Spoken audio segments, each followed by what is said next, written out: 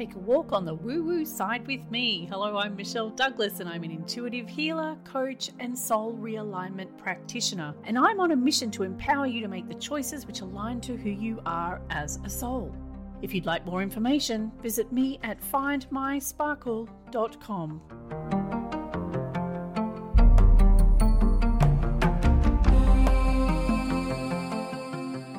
Hello lovelies, it's Michelle here, and today we're going to be talking about weight loss and in particular, a better way to measure your weight loss progress. So as I was out walking the other day, I was listening to an episode of an awesome podcast where the host, Hal Elrod, so he has a podcast called, I think, Achieve Your Dreams or something, but with Hal Elrod. He was interviewing the CEO of a company called Organifi. They were talking about how to measure success on the weight loss journey, as well as other journeys, but weight loss was being used as an example. And I was quite delighted to hear that the conversation led to a very different way of measuring success as opposed to jumping on the scale. So what we typically think when we're discussing a weight loss goal is that you're going to need to step on the scale at varying intervals and track your progress that way. And unfortunately, especially for women, is that changes in weight aren't always an accurate indicator of success. For example, a lot of the time, we'll see an increase on the scale, but a decrease in inches because you've increased your muscle mass, right?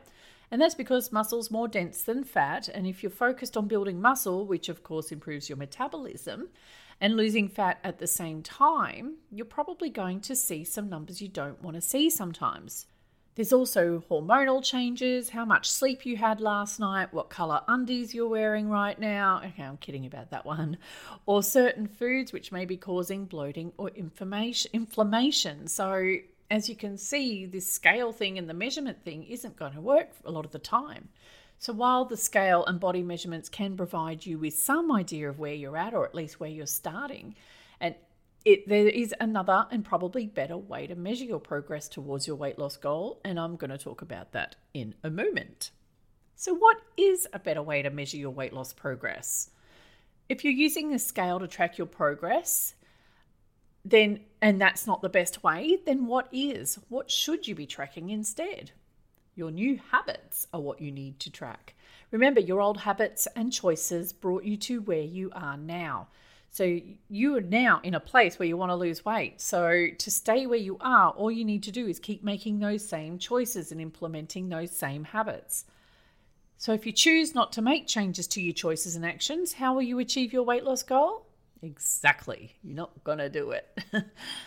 So tracking new habits, choices, and actions is the way to go. When you are tracking your new habits, choices, and actions, what you're actually tracking could be how often you're applying them, how consistent you are with creating your new habits, that sort of thing. Your new habits could be one or more of the following, or it could be something else, but these are just examples that you could try for yourself. So the first one is to eat mindfully at every meal.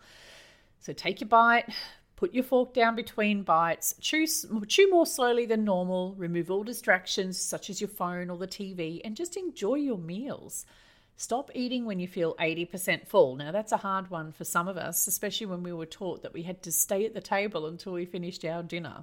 But stop when you feel 80% full. Wait 20 minutes. If you're still feeling hungry after that, then eat something else. Gradually add more whole foods into each meal. So start with one meal per day, gradually building this up over time until most of your meals contain fresh, healthy whole foods. The next one is exercise. So exercise for 5 minutes, 3 times a week. You don't have to do an hour at the gym. Like some people, I don't mind doing an hour at the gym, but I know many people that wouldn't, and old me wouldn't.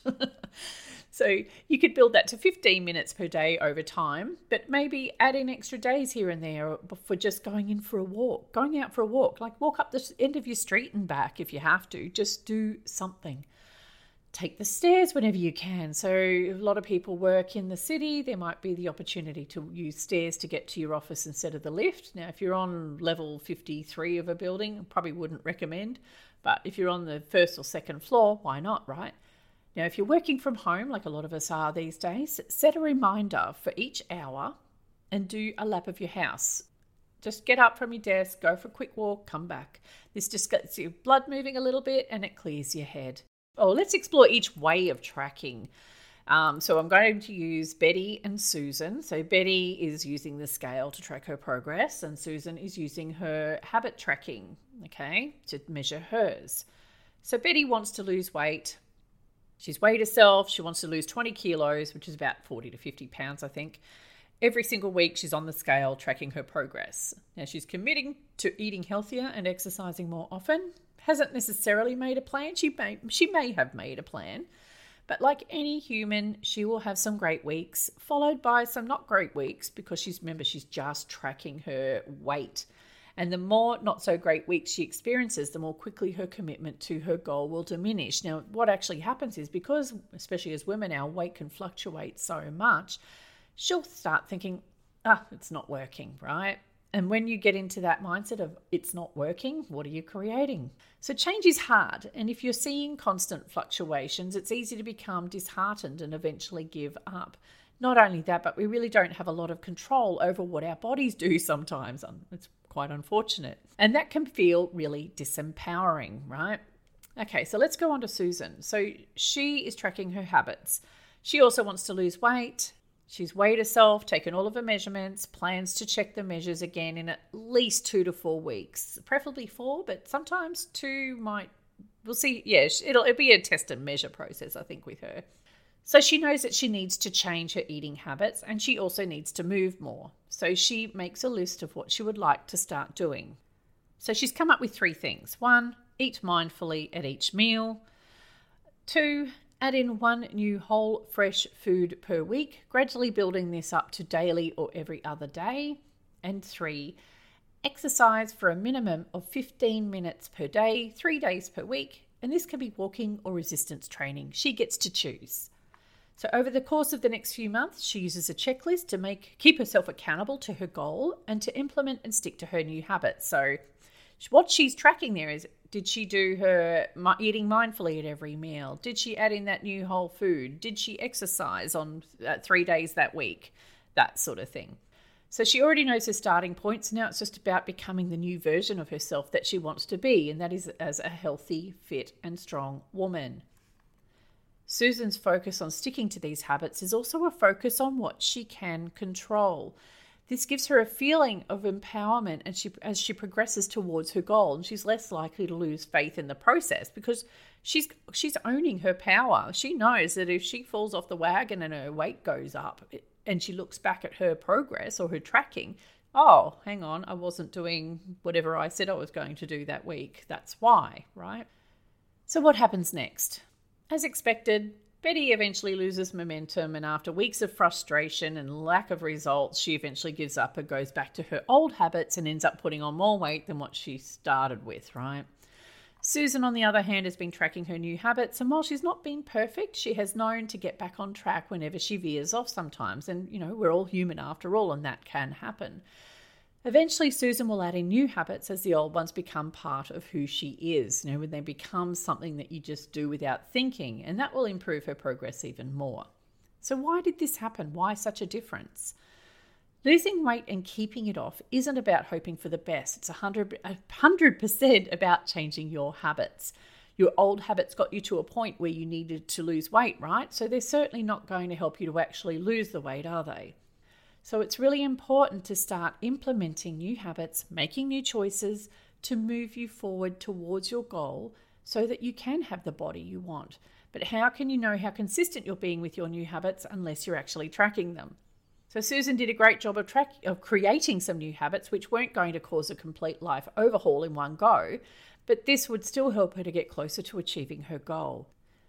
It's very common for a person to become stuck when coming up with new habits to start applying in their life, especially when it comes to weight loss, and the overwhelm can become stagnation. So a lot of people don't make any choices at all, right? They just stay where they are and keep doing what they've always done and expecting a different result, which doesn't happen.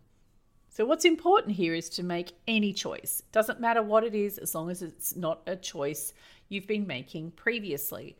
So you'll very quickly learn whether your new choice was a positive one or not from the feedback or signposts you receive after making this new choice. And I've talked about feedback and signposts in another post. So if you're worried that a new choice you make may be the wrong one, that's perfectly okay, because you can always make a new choice later on. So how do you get started? It's really important to remember that Rome wasn't built in a day. It's probably taken you years to get you to where you are, so it's not going to take you 5 minutes to reverse what you've done. So I suggest that when you're starting to make new choices, start small. And the reason for this is that if the shift is too big, it may feel too hard, overwhelming, or uncomfortable, and you'll either not move forward at all or you'll resist the change altogether. As you begin to form these new habits, you can start adding in new and even slightly bigger ones and take it from there. And whatever you do doesn't have to be immediately life-changing, but over time they accumulate into one big change. And so every few weeks or months, sure, step on the scale, check your weight, but I can guarantee that your weight loss progress will be directly linked to your consistency with your new habits. So what's great about tracking how well you are sticking to these new habits is that you'll have a tangible reason for why you may or may not be moving toward that desired weight loss goal. So now, before we finish up, just a quick chat about soul realignment for weight loss. So if you're noticing a great deal of resistance to implementing a new habit, there could be something going on in your energy field to cause that resistance. You could have some blocks or restrictions in your energy field. You could have some limiting beliefs, some of which may have been formed earlier in this life or during a past life even, which seem to be sabotaging your efforts.